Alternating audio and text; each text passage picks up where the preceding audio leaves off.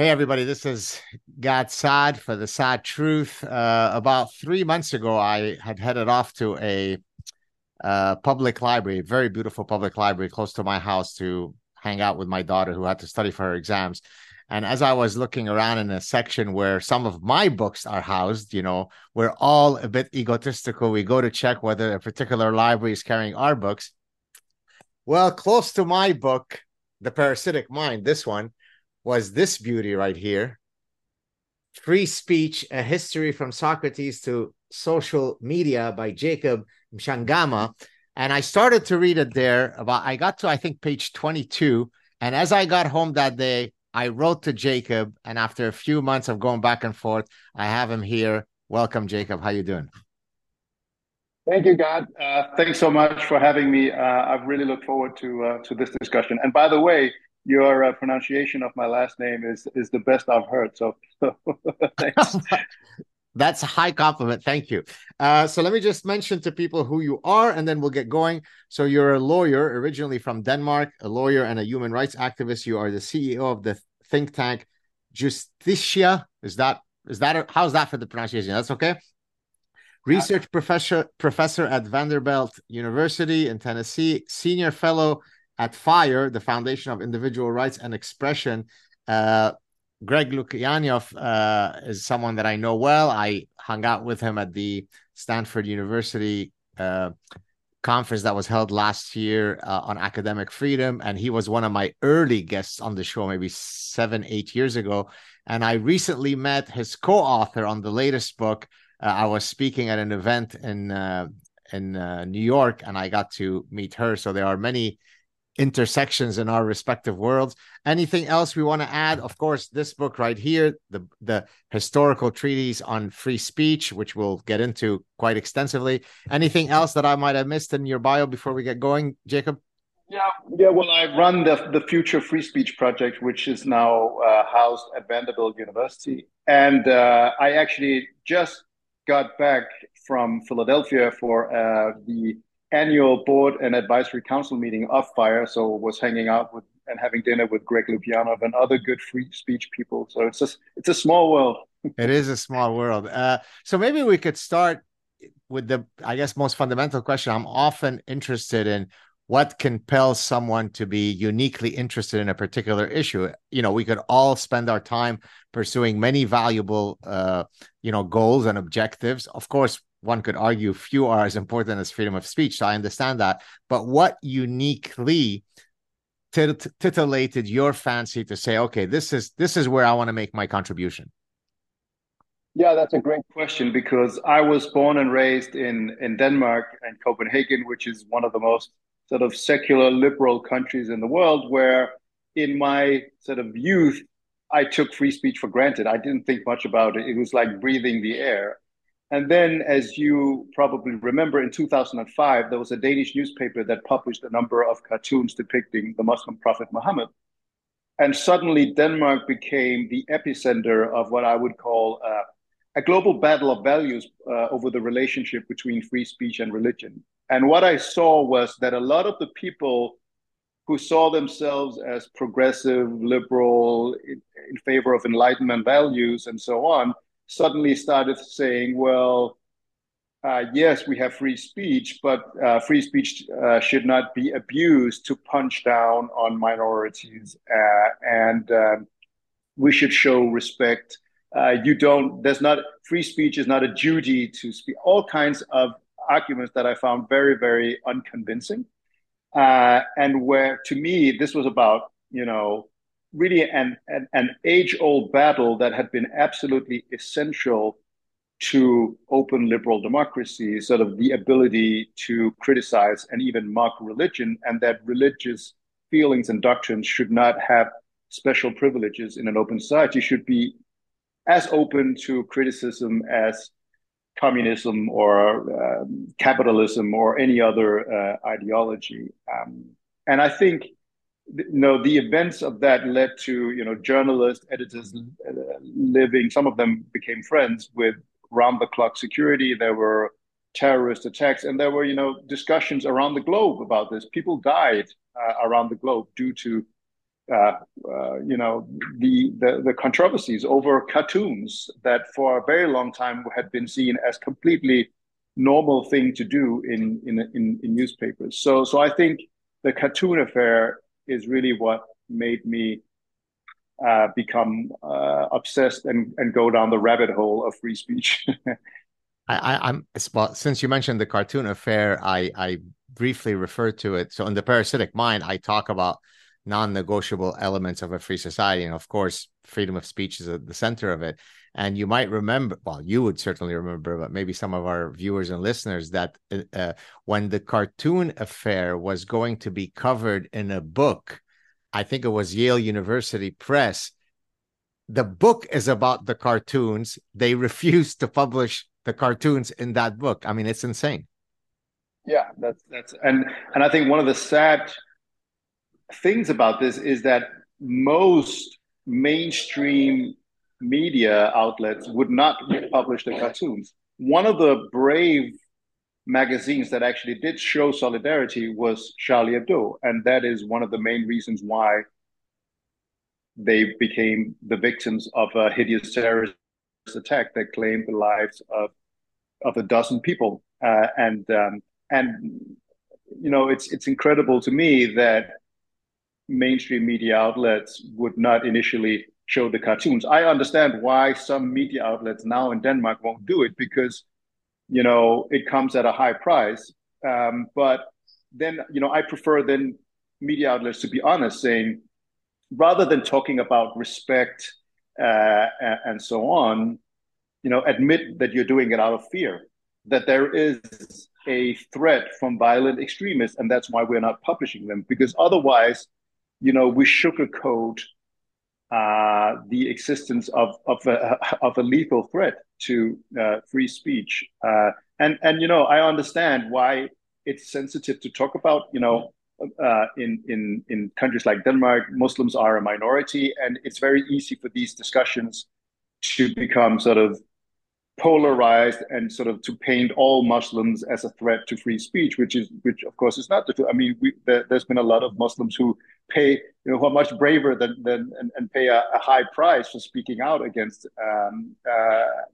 these kinds of laws. But ultimately, you have to face the truth of the threat, and that threat is there. And yeah, so those are the things that keep me up at night. And unfortunately, we can get into this. The Danish government now is introducing a renewed blasphemy ban because we have far right people who run around burning the Qurans in the streets. And you might say, well, that's not a very sophisticated way to express your contempt for a religion. But so what? You can burn the Danish Constitution. You can burn the Danish flag. Why should there be special laws prohibiting the so-called improper treatment of religious objects? Well, because OIC states like Iran and Saudi Arabia have put pressure on the Danish government because Al-Qaeda have made threats against Danish society. And so you set a terrible precedent when you say, yes, okay, we're going to cave to your demands, because you're not going to get peace. They're going to come back next time someone does something that has not yet been criminalized and say, hey, please ban more.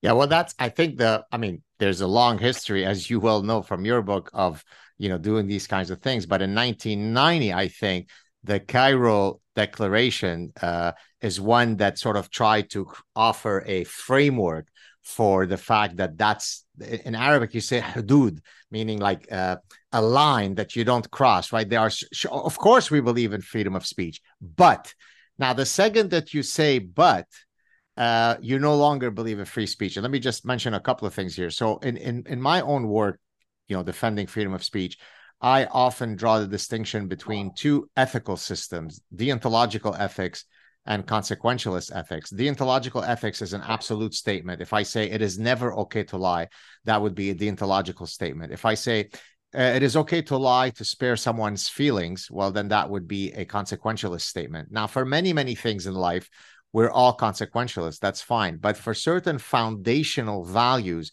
on which the West is built, those by definition have to be deontological. There is no but. So that I am Jewish. I escaped the Middle East where, some pretty nasty folks wanted to separate my head from the rest of my body. And yet I support the right of Holocaust deniers to spew their nonsense. There is nothing more that could be more offensive than the denial of a historical reality where an entire people were being exterminated. But if you are an absolutist defender of free speech, then you say, I have to put up with assholes. I have to put up with imbeciles. I have to put up with people who are anti-Semitic, who spread falsehoods. Why is it that folks like you and I that come from from very different backgrounds can see that, but many of our super smart progressive friends can't see that? So I think, well, first of all, I think free speech is in many ways probably a counterintuitive principle to human beings. So there are so many pressures to conform, for instance, for human beings. Maybe free speech was not a particularly useful skill, as we evolved. Maybe there were strong pressures to conform for survival. That's I'm not an expert on that. You know more about that than me. But then when we've sort of evolved into living in open democracies, free speech became sort of one of the basic foundations of that. But I also think that well, yeah. So there's always this, it's a counterintuitive principle which is difficult to uphold, and there's always this temptation for human beings to say, yes, free speech is important, but these kinds of speech really threaten the underlying values of free speech, and therefore we have to make exceptions. And I think today, a lot of the, people who come out of a liberal progressive tradition, I think there's a tendency to say, well, free speech is being weaponized against minorities. It entrenches unequal power relations, which I try to show in the book is a deeply ahistorical reading of the history of free speech. In fact, there has been no, that I know of at least, marginalized, oppressed group that has achieved equality or recognition or tolerance without exercising speech, and often at very great cost. Think about the rights of women, for instance. Women, in order to obtain the right to vote and equality, women did not have guns. They did not have political offices. They did not have the power needed. So if men had wanted to keep women down in Western, they could have done so ultimately by physical force, and did so in many situations. So why was it that the struggle for women's rights resonated? Well, it was, to a high degree because of arguments, right? Because of protests, shining a light on the absurdity of holding intelligent women down, and sort of the inability of coming up with a coherent defense of systematic inequality between the sexes. And you could say the same for the gay rights movement. And of course, my favorite example is that of abolitionists in this country, in the United States, where someone like Frederick Douglass might be the person who has used the word and speech to the greatest and most devastating effect in order to fight for someone who saw accurately, in my opinion, that the values of freedom of speech and equality are mutually reinforcing, not mutually exclusive. And I think, unfortunately, a number of people today see free speech and equality as mutually exclusive, or at least see a tension between these two values. Very, very nice. So now I want to really get into a deep dive into this beauty right here. And the reason why I was very excited, I mean, I must admit, I haven't got even close to finishing the book, but I certainly quickly went through some of the headlines. So I love broad, synthetic approaches to a topic. So I've had, so my last book, my most recent book, was on happiness. And so one of the people who endorsed my book is a historian who wrote a book on the history of happiness through many traditions, the ancient Greeks and others that have studied happiness across time, across cultures. I love the book by Siddharth Mukherjee, his first book, The Emperor of All Maladies. He's an oncologist, a cancer physician, where he was studying the history of cancer. So he was talking about, it was a biography of how different cultures at different times have studied and have viewed cancer.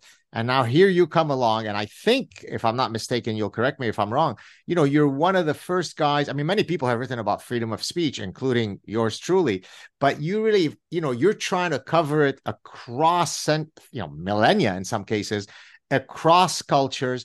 So what are some, how did you decide of all possible, the buffet of possible stories, cultures, and so on to cover those? I mean, some of them you can't avoid discussing, but yet, I listed, for example, someone that I thought might be in your book, which we can talk about later, which I don't think is in your book. So how did you come to that decision to decide which culture, which time period to cover?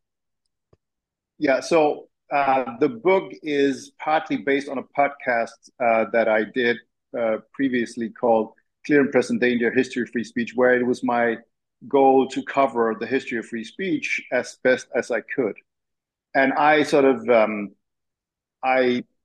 me, at least sort of where I see the origins of freedom of speech, at least in its sort of systematic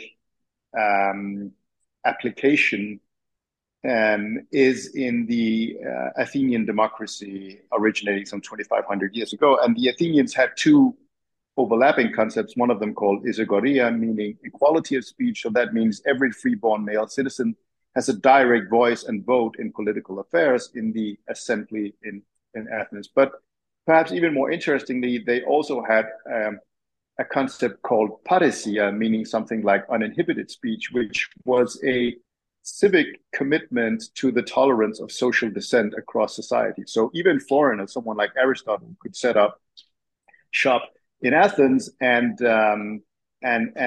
write things that were very critical of democracy. And even though Socrates, it didn't end up well for him. I was going to say, except for Socrates, yes. But we have to remember that for decades he was allowed to accost his citizens in the agora, in the marketplace, and I think there were some very specific reasons for why ultimately the Athenians lost patience with him. One of them being, and this is something that is relevant to our times, that when we sense that our values are under threat, we tend to become much more intolerant. And someone like Socrates had very close relations with oligarchs that had been involved with coups that had overthrown democracy, and I think Socrates, for all his intellectual merits, was not a big fan of democracy, not necessarily even of egalitarian free speech. So that might have contributed to why he ended up the way he did. And I think he could have avoided the death penalty if he had been willing to compromise, which obviously he did not. But then you can compare the Athenian model with the Roman Republican model. So Roman republicanism also sees free speech as important, but they don't have a specific term for it. So it's part of libertas, like the larger freedom to Roman citizens, but it's a much more elitist, top-down form of free speech. So essentially, unlike the Athenian assemblies, only magistrates can speak. Ordinary citizens cannot speak. They can only sort of ratify decisions. It's generally seen as something to be exercised by the wealthy, well-educated elite and not the rabble. In fact, for many, sort of someone like Cicero, if you ask him, he admired Greek culture, but he saw Athenian democracy as the root of the demise of Greek culture. Why would you let the unwashed mob, the uneducated citizen, allow them to have a decision and a voice in public affairs when clearly that would lead to disaster? Now, it didn't turn out very well for Cicero and his generation ultimately. But that's another story. But those two conceptions, I think, are perennially in conflict throughout the history of free speech, because every time the public sphere is expanded to previously marginalized groups, there's what I call elite panic. So the established um, gatekeepers of acceptable opinion will tend to fret and panic about the consequences of letting those who had been previously silenced have a voice in public affairs. So you see that with the invention of the printing press. You see that with new technological inventions, and you see it very much today in our day of social media and now AI coming along. But as you mentioned, I try to not make this into an exclusively Western history. So I think there are interestingly very important developments in the Islamic world. So in the early part of the Middle Ages, the Islamic world, the Abbasid Caliphate and surrounding areas, are really the intellectual powerhouse of the world. That's where you have a translation movement that translates the vast majority of Greek works on science and philosophy. You have very interesting debates, and you have the most radical free thinkers of the time. Someone like Al-Razi, Right. a physician and sort of a polymath in many ways, but who writes strikingly about sort of the need to be able to criticize prophecy and holy books, to have open discussions rather than narrow mindedness. So you have what I think you can justifiably call free thinkers, at least with a 21st century gaze, in the Islamic world. And of course, the Islamic world contributes to to sort of the establishment of or the rediscovery of classical works in the West, that then takes it to another level with universities and so on. So in that sense, the so-called dark ages are much less dark than we come to think of, even though, of course, you don't have a concept of as such as free speech, even though you have later on the Inquisition and so on.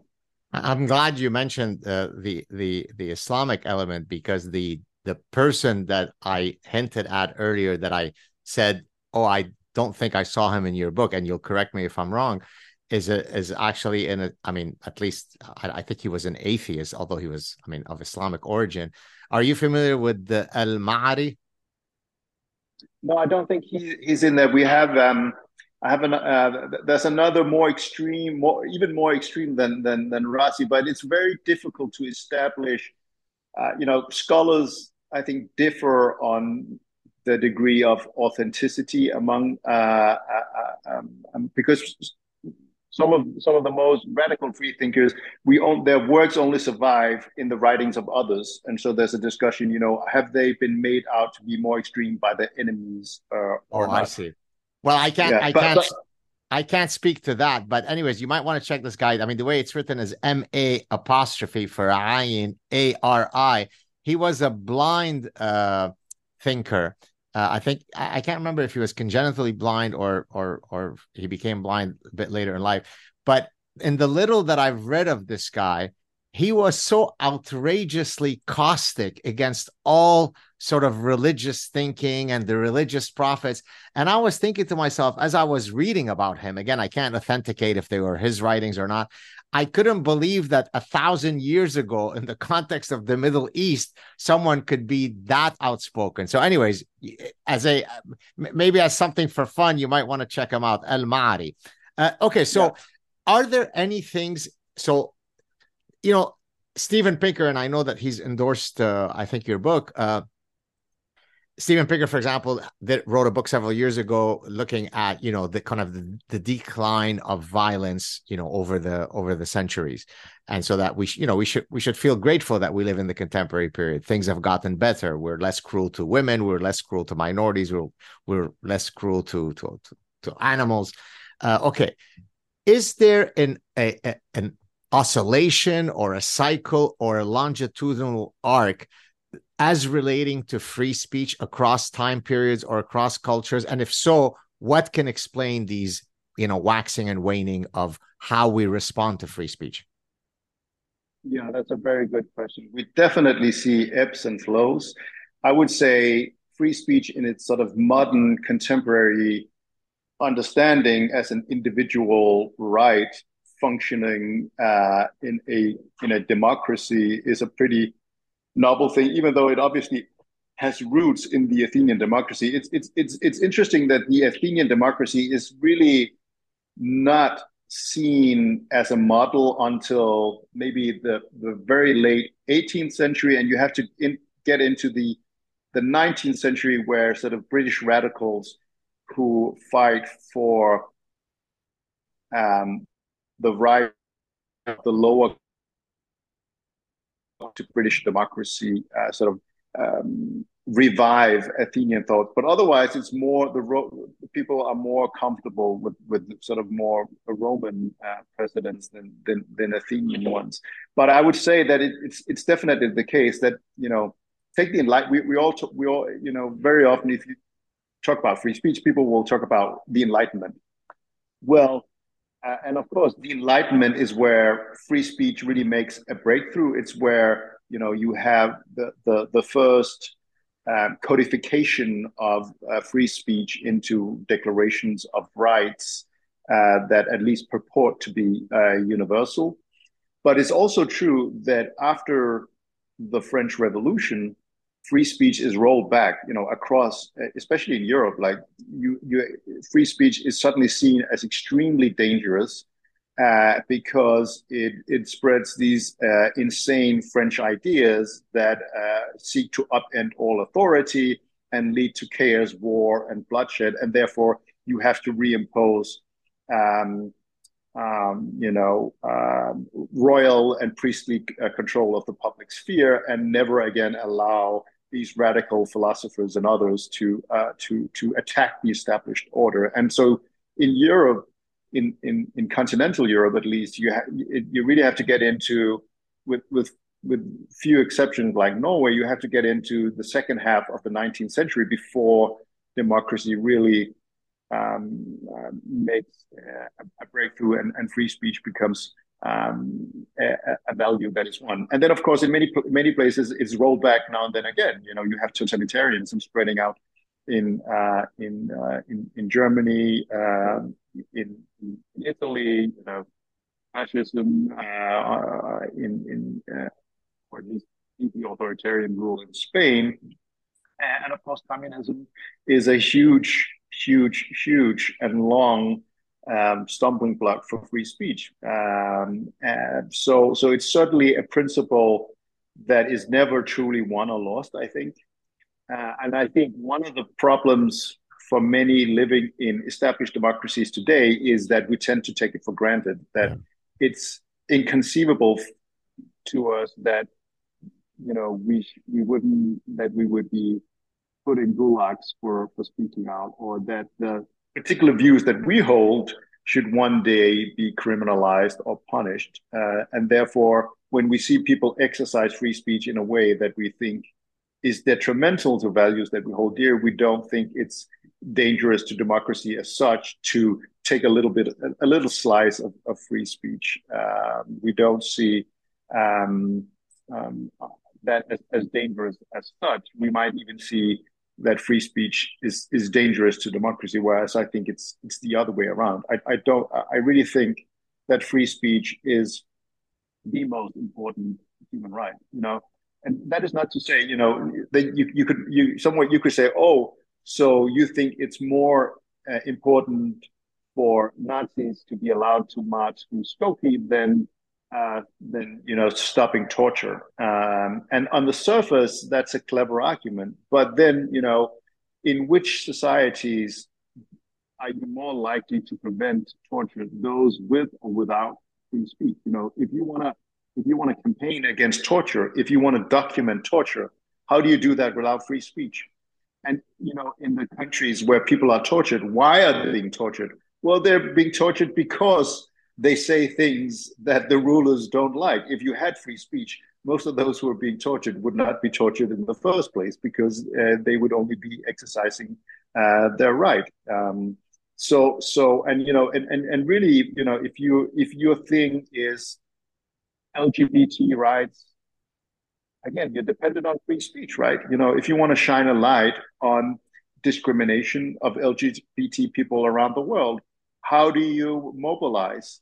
How do you ensure that you get supporters? How do you get the media to cover your protest? How do you organize a pride parade?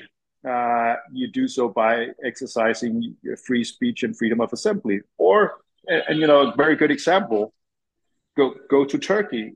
You know, they've been trying to hold pride parades in Istanbul for a long time, and what happens? The police shows up and they ban it. Right. So that's the difference between societies where you have and don't have free speech. There's an echo in the background. Is there some kind of noise happening in your house or something? Yeah, I'll let me. Can we pause it? I'll try to find somewhere a bit more quiet. Okay, sounds good. Okay, so I guess my next question is, what do you think about the current? So if you go see your physician once a year, there's a bunch of metrics that they could look at. How's your blood sugar? How's your cholesterol? Have you gained or lost weight? What's your blood pressure like? So if I were going to you as a physician of the soul of our societies or the physician of freedom of speech, I mean, my view would be, perhaps you'll agree, and of course there are surveys, some of which Fire reports on, that suggest that we're probably in the worst possible state of certainly the past 40, 50 years in terms of the general ethos of free speech in the West. Do you agree with that? I mean, should we be pessimistic that this is the worst spell, certainly in the last 30, 40, 50 years that we've had regarding free speech? So I think there are two ways to look at it. So one is sort of taking the long view. And in that sense, you can be very positive, right? Because, compared to 100 years ago, certainly we have more free speech and technology. A lot, you and I can sit and have an uncensored conversation, and you can put that out to however many thousands of people follow you in ways that circumvent traditional gatekeepers. So from that perspective, things are good. Also, the First Amendment provides protections that are stronger than ever. Free speech is an individual human right. But on the other hand, I think we are actually living through what I call a free speech recession. So not only have we seen for more than a decade that free speech restrictions have been adopted, not only in authoritarian states, but also in liberal democracies where laws against hate speech, against controlling social media, disinformation have become prevalent. But ultimately, we also see an erosion. You call it the ethos of free speech. I like to call it the culture of free speech. And ultimately, I think the culture of free speech is the most important element for free speech to thrive, because you can have the best legal protections in the world, but if you don't have a critical mass of people who believe in free speech, those standards are likely to be interpreted in intolerant ways. And I think you're right in saying that I still think that, free speech is still something that most people find is important. But I also think that they are willing to compromise on a lot of important issues where there was a stronger civil libertarian impulse a decade or 2 decades ago. I think in many ways, the boomer generation were sort of that's the high watermark of civil libertarianism when it comes to free speech, whereas younger generations tend to be maybe less convinced about the blessings of a very robust principle free speech protection.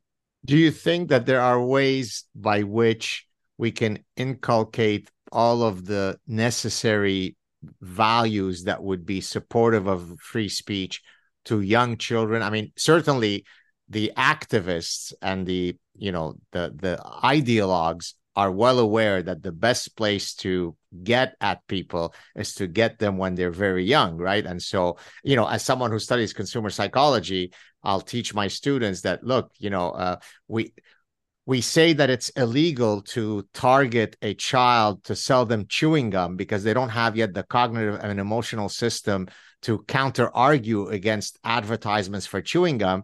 And yet we that's from one side of the mouth, and from the other side of the mouth we inculcate them with our religious beliefs or with the woke ideologies and so on. So is there a way for us to build, if you'd like, a mental hygiene that is supportive of freedom of speech in our children? I think so. I see, for instance, American universities and colleges, an increasing number of institutions are starting sort of free speech initiatives. This includes Vanderbilt, where I'm at. So the reason why we've opened up on campus is because Vanderbilt University sees free speech as a crucial value, and you see this at a number of other universities. So I think there's a recognition among research institutions, colleges, that the pendulum has swung too far in an illiberal direction, and that the mission and function of a university risks being compromised and eroded if you allow intolerance to reign on campus. And I'm also, whenever I speak to students and so on, I think that if you make a robust case for free speech, I think you can. It's not, I don't view them as these hopeless cases of social justice snowflakes. They are intelligent people. They have some concerns that maybe their default position is that equality and tolerance are more important than free speech, and they don't see the link between free speech and the thriving of minorities. But I think you can make that case to them, and that will it won't convince everyone, but I think it can be made. And also, I think it requires that institutions and others show courage, because nothing is as corrosive to a principle as sort of cowardice and unwillingness to stand up for it. If professors and universities constantly speak of free speech as this, as white supremacy, or something that is harmful or hurtful, then people are going to view it as that. But if people stand up for it and say, you know what, we're not going to back down, we will allow a speaker that you might find controversial, and you have every right to criticize that speaker. You can also peacefully protest that speaker. That is absolutely your right, but we will not allow you to disrupt the meeting. We will not allow you to decide whether a student group can invite someone whose viewpoints you find abhorrent. Well, just before I started my chat with you, Jacob, I had a quick chat, only a 20-minute one, because I just wanted to discuss the imminent case that just happened. I had Calvin Robinson on. I don't know if you know. Are you familiar? Do you know who that is? No. Calvin Robinson is a deacon in the Free Church of England, but he works for GB News, Great Britain News. And he was fired. He as a political commentator. He was as a political commentator. So Lawrence Fox, who was an actor in Britain, I'm not sure if he's still acting much. Who's very much of kind of an irreverent guy who doesn't care about the orthodoxy. He speaks his mind, so which is quite rare for an actor. Went on a show where he was very angry at a feminist who was kind of belittling the plight of male suicide. And, because from her perspective, it's only women who are victims. And so the minute that you say that men might be victims too, well, that's not good. And, who cares about men anyways? And so, and in her engagement in the public eye, she often says, well, sorry, buddy, I'm not going to shag you, which is the British term for I'm not going to sleep with you. So he used the exact same terms. He went on a show where he said, well, who would want to shag this woman? So he was just using the language that she's become famous for using, because he was basically intimating the fact that he finds her quite morally repugnant. And so there was huge hysteria all over Britain. He was fired. His friend Calvin Robinson, who had nothing to do with the story, but simply defended his right to say that, even though it might have been worded in a crass way, even though you shouldn't be talking about whether you want to shag someone or not on television and so on. He got fired by proxy. And so I think freedom of speech, to our earlier point, you called it a culture of freedom of speech. I call it ethos of freedom of speech. It's not just about the intrusion of governments, right? I hate when, and I have a section in the parasitic mind where I say, stop saying, yeah, but Twitter is a company. It's not the government. Freedom of speech is an entire mechanism. It's an ecosystem, right?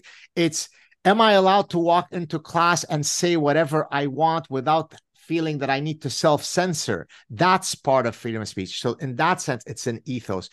Is there a way to convince people? Because that's probably the number one thing that I get whenever I comment on something. Someone will come in a smug manner and say, but what are you complaining about? That's not the government stopping you.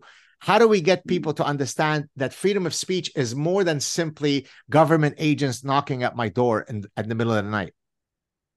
Yeah, I think you're absolutely right in that.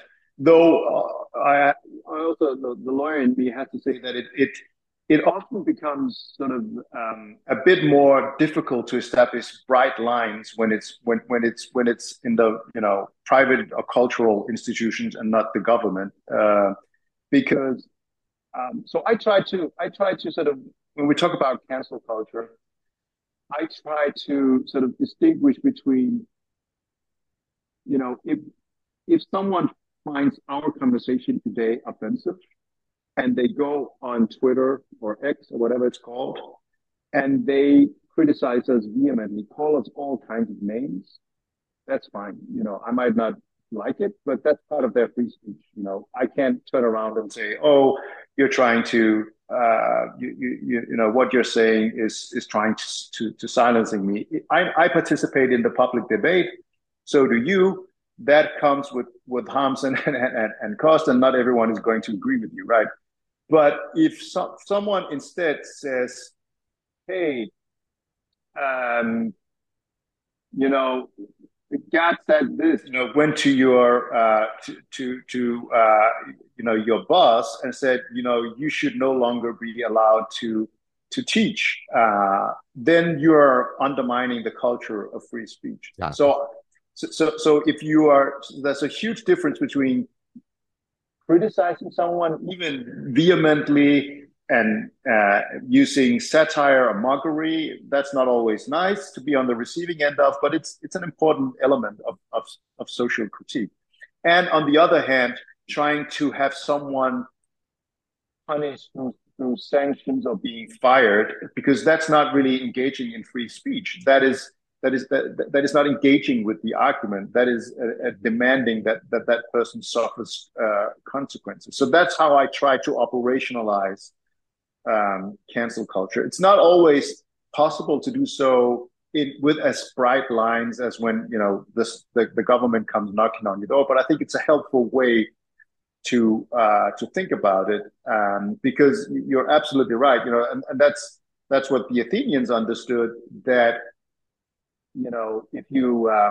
if you read Pericles' funeral oration as recounted by Thucydides, he talks about the pride in the Athenian model of saying we resolve our differences through dialogue and debate, and we don't necessarily look down on someone just because they live their lives in a different manner from us. So that's a civic commitment to tolerance of social dissent. Now, it had its limits in Athens, as we discussed, but it's a very useful ideal.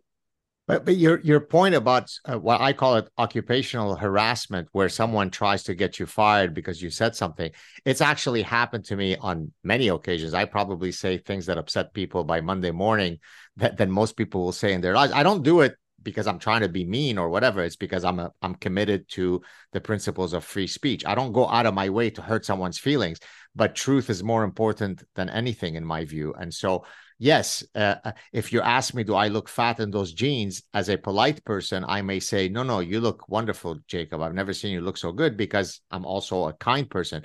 But for big deontological things, I don't care about your feelings. I'll tell it the way. As a matter of fact, I would be inauthentic and a fraud as a professor if I modulate the truth so that I don't hurt group A or group B.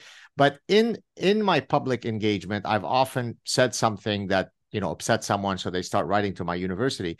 But never has it happened in a more massive manner, Jacob. And this may or may not surprise you.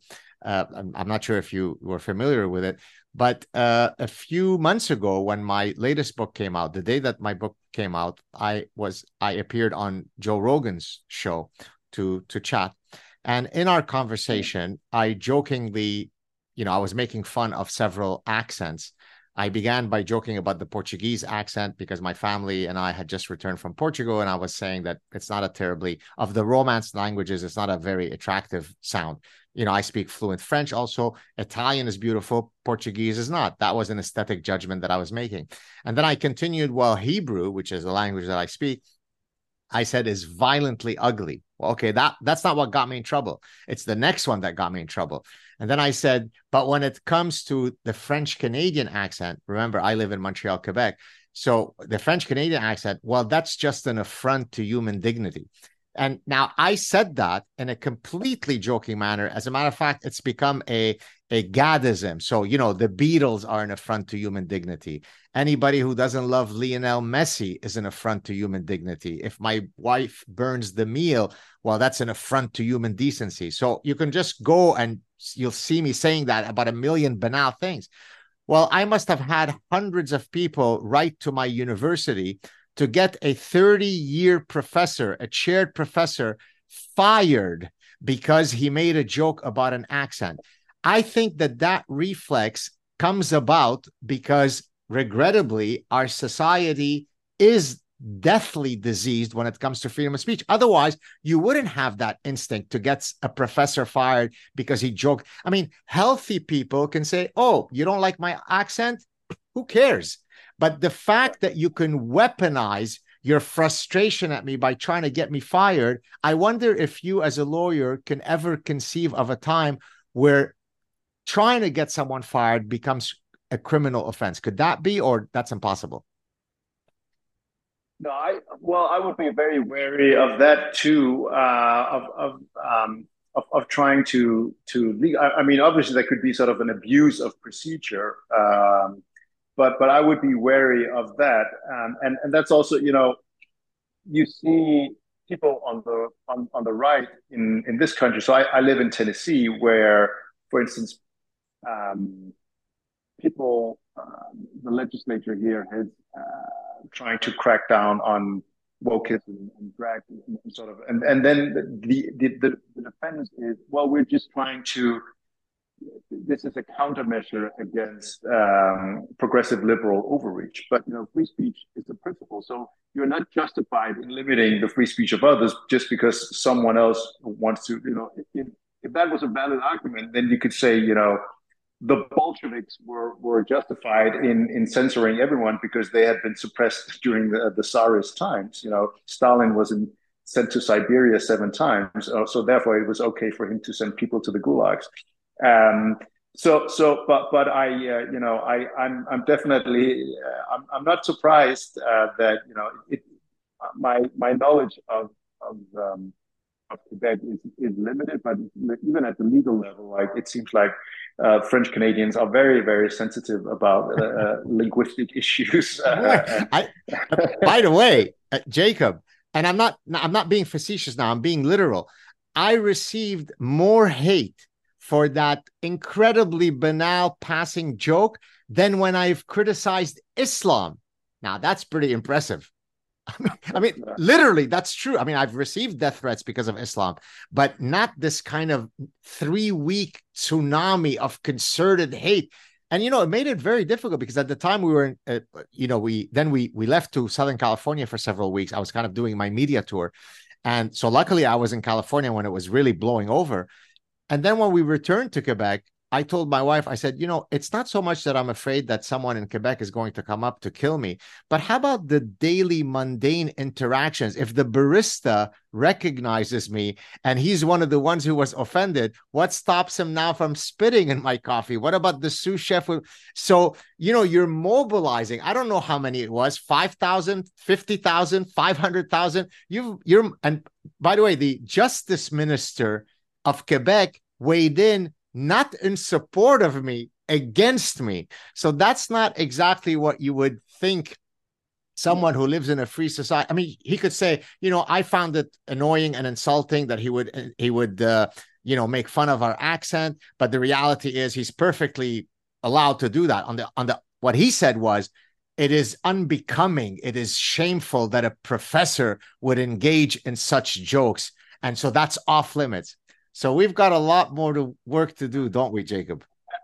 But that exactly shows how many people are willing to pay the social consequences of that. If you say something and people that you depend on for your livelihood, your neighbors, your friends, your colleagues, the people in the supermarket are going to look at you, that very few people are willing to pay that price.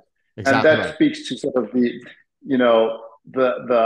why social conformity can be a much more powerful censor than often than legal restrictions. Exactly right. Two more questions, and then we can wrap it up. Let me just put back this. Please go out and get this book. What are some things? It could be one or more things that while researching this incredibly rich book, right? Again, it's across cultures, across time periods, a treatise of free speech. Some things that really shocked you and surprised you that you said, wow, did I not know this? What are some of the ones that strike you the most?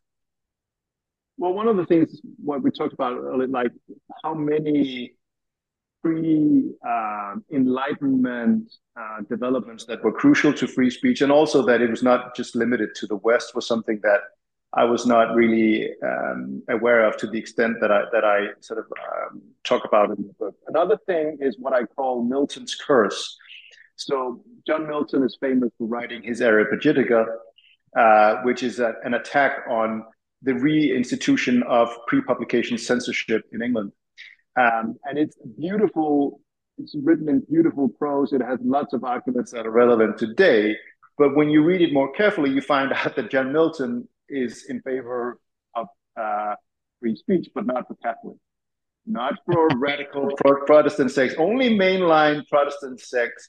And the ultimate irony is that John Milton ends up working as a censor under Cromwell and his military dictatorship. And unfortunately, you see that again and again, that many of the most prominent proponents of free speech end up arguing for restrictions on free speech. Take Voltaire, he never himself said that, I disagree with what you say, but I'll die for your right to say it. That was his biographer. But he is someone who is very often seen as the champion of free speech. And for his time, he was very progressive on free speech. But Voltaire was someone who also was, he thought that free speech was for the well-educated, learned elite.